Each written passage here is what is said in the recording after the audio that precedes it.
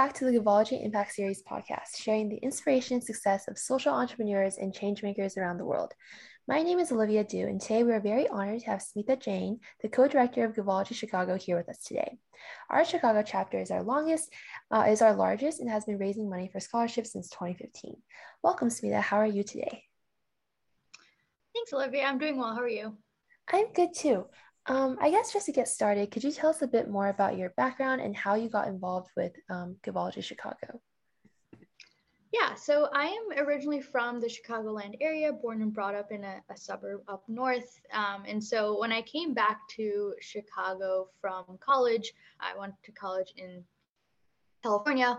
I knew I wanted to get involved in some sort of social impact work. Service work was a big part of my college experience and a very foundational value growing up. And my sister was actually involved in how they operate, all the people, and the fact that they're in the education space. And so I think seeing their mission of advancing education around the world was very appealing to me. And the people I got to meet seemed really amazing, very genuine and excited about the work that they were doing. And so, I applied and became a part, I think in 2019. So a few years back, and started off in the finance committee. Great, that's so great to hear. I guess if we could get a bit more information on what does Givology Chicago really focus on? I know we mentioned scholarships earlier, but could you just kind of expand more on that topic? Yeah, so Givology Chicago for the past many years has specifically been focusing on India and scholarships there. And so our main nonprofit that we've been working with and supporting is Nanubai Education Foundation, NEF, and they operate in 2 states in India, providing scholarships for low-income women who otherwise couldn't afford that education. And so that's been our main area of involvement. And what we do is just raising funds for them and then working with them, learning more about the scholars and supporting those scholars. We last year actually expanded with another nonprofit that's Conspire, and they work with CCIs in India and have a very similar kind of goal of helping with education, but at a variety of different age ranges as well. And so it's slightly different, but the base is very much the same of how do we promote education in India for underserved communities. That's really interesting. What actually kind of drove Givology Chicago to choose Nanubai Education as like their main partner?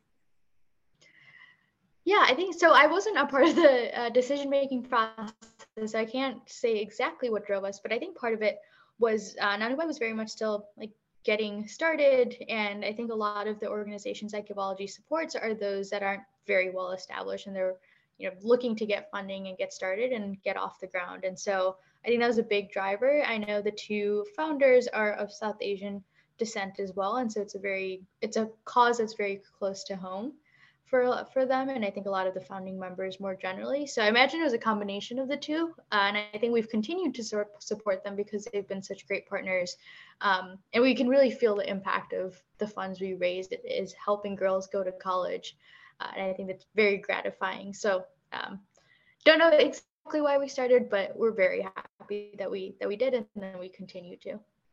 That definitely makes sense. Yeah, I remember recording a podcast with Nanubai Education as well, and their story was super inspiring. So that definitely makes a lot of sense. You mentioned kind of fundraising for scholarships. How do these fundraisers really happen? Do you have any examples? And maybe just tell us a little bit about your experience with that. With the fundraisers that we've done? Yeah. Yeah. So it's been all over the place. I think it's been both virtual and event based. I think we've had things like Giving Campaign, which is a month-long campaign that we do usually towards the end of the year. And that's where we tie fundraising to specific scholars and create these profiles and make sure we're connecting the cause to the donors. Some other examples include March Madness and Survivor League, such as signing up for the brackets, and we split the profits, and part of it goes to Givology, part of it goes to the winners. We've done networking events at bars, at WeWork, Connect for a Cause, which is an event where we bring together different nonprofits from the Chicagoland area who either have similar missions or have values that are aligned, and we'll kind of get together, learn more from each other, and open it up to the public for folks to learn more and also hopefully donate to us along the way. We've done a basketball tournament with a local organization, and that was a huge success. We've done trivia events that were virtual. So all over the place, some dance classes even along the way. So it's been quite a different range of events for fundraising, and I think all of them bring different strengths from different members and different interests and different crowds and audiences, which I think is exciting to always expand our network to a new set of people. Definitely, yeah. I've seen a lot of the Givaldi Chicago events, and while I don't live in Chicago, I would definitely like want to do a lot of those fundraisers that you just mentioned because they seem so interesting. Kind of along the same lines, tell us about some of the successes that you have seen, maybe from these fundraisers or just from Givaldi Chicago chapter as a whole. Yeah, I think the one success we're very, very proud of is going into the pandemic. It was very uncertain, and that was a new year for us, goals, but that year we surpassed it, and it was the most we date out of any of the years Givaldi Chicago had been around. So it was in 2020. I think that was one of our biggest, technically a surprise, but also a bunch of people who genuinely care. And I think that is a recipe for success. So I think that come to mind. In that same vein, virtual trivia. We did a series of 3 different trivia events that were completely virtual right as the pandemic started, and got to reach new audiences, use new platforms, figured out how to use Zoom and breakout rooms and all that. And so I think that was a very big shift from our usual events. But we had, over the course of those 3 trivia events, like hundreds of people participating, which I think is a big number and exciting for us. A couple others, we had a yoga class earlier in this year, and that folks loved that, and it was very energizing, virtual as well, so very accessible to people, and people joined from all over. And that we got to partner with a new individual, so I think that was exciting, just continuing to expand our network. And the last one, we had a basketball tournament a while ago, I think a couple of years now, which was in person, and that was, again, reaching a new community with a new event, new style. It was an all day, like 8 to 9 hour event. We had sponsors and like lots of teams playing, lots of energy, and is not something we had ever done before, but it was very successful. We got t-shirts. And again, to think that we're doing all this completely volunteer based and still having so much success and putting on these events, I think continues to amaze me because it's such an amazing team. Yeah, definitely. That's great to hear. I know you mentioned like especially during the pandemic, things kind of shifted. Could you explain how Givaldi Chicago kind of adapted to the pandemic?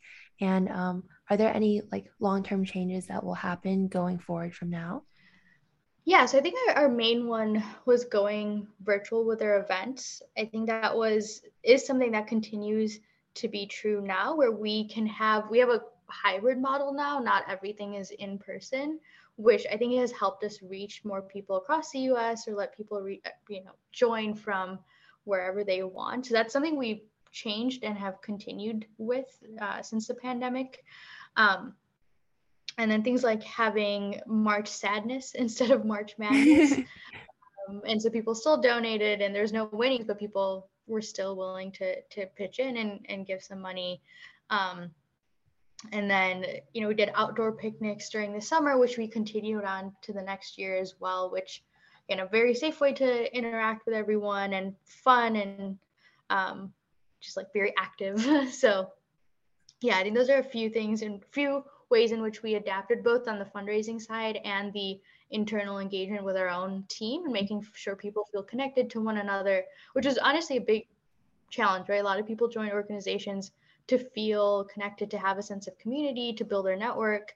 And if you go virtual, you can't do that as well. And so we had to kind of make sure we weren't losing sight of the fact that people did not only join to fundraise, they joined to build community. And how do you make sure you address both as the pandemic progresses? And I think that was a big part of how we were able to raise funds, is we were still making sure people had fun with Givaldi Chicago and also raise funds along the way.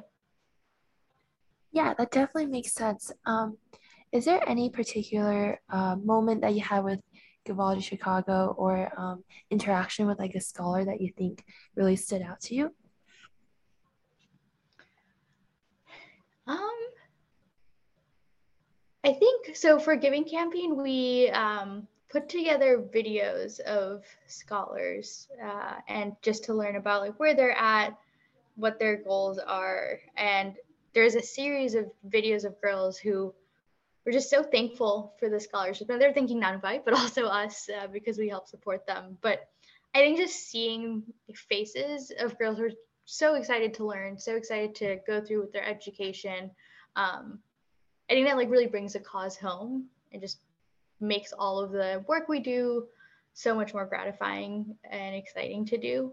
So I think that's just watching that video and one of our members had put that together. It was just such a heartwarming moment to see that we actually do have an impact and what we like the funds we are raising are going somewhere and making a difference in someone's life. And so I think that moment really stood out to me. We recently got an email from Nanubai as well of, here's like the impact you're having and here, and we're grateful for the support. And I think just seeing those tidbits of how we are helping, I think is always a bright point in the day. Yeah, definitely. I feel like that's truly like a very rewarding part of all the work that you do. Um, I guess kind of as a follow-up question, what do you think is one thing that you've learned from your time at Givology Chicago? Yeah, I think I've learned that people have a very strong commitment and drive to make a difference. So Givology Chicago is completely volunteer based. No one's getting paid to put their time towards this. And we have a team of about 15 to 20 people in a given year. And the things we're able to do with that team, the events we put on, the funds that we raise, the network that we create, I think is just so incredible. And even though we're a level removed from the impact, right? We're raising funds, we're not doing the work on the ground. It's so gratifying to hear the impact that we do have. And I think that's encouraging for the whole team. And again, it's such a small group of people who are volunteering their time. But I think I've just learned that when people care, they really, really do care. And the effort will be there and the drive will be there. And it's a very exciting thing to be a part of an organization of people who want to make a difference just like you do and are willing to put in the effort and the time to do it. And so less of a learning, I guess, but more of a, like, it just amazes me and just makes me so happy to see that there are so many people who care and want to do something. Yeah, definitely. I feel like Givology Chicago is definitely like one of our most active chapters, and there's always like an event being planned or going on. And I really admire everyone's commitment, dedication in the chapter. Um, if the audience wanted to join the movement, how would you recommend them to be able to do so? Yeah.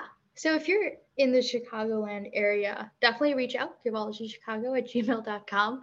We're always looking for new members to join any of our committees.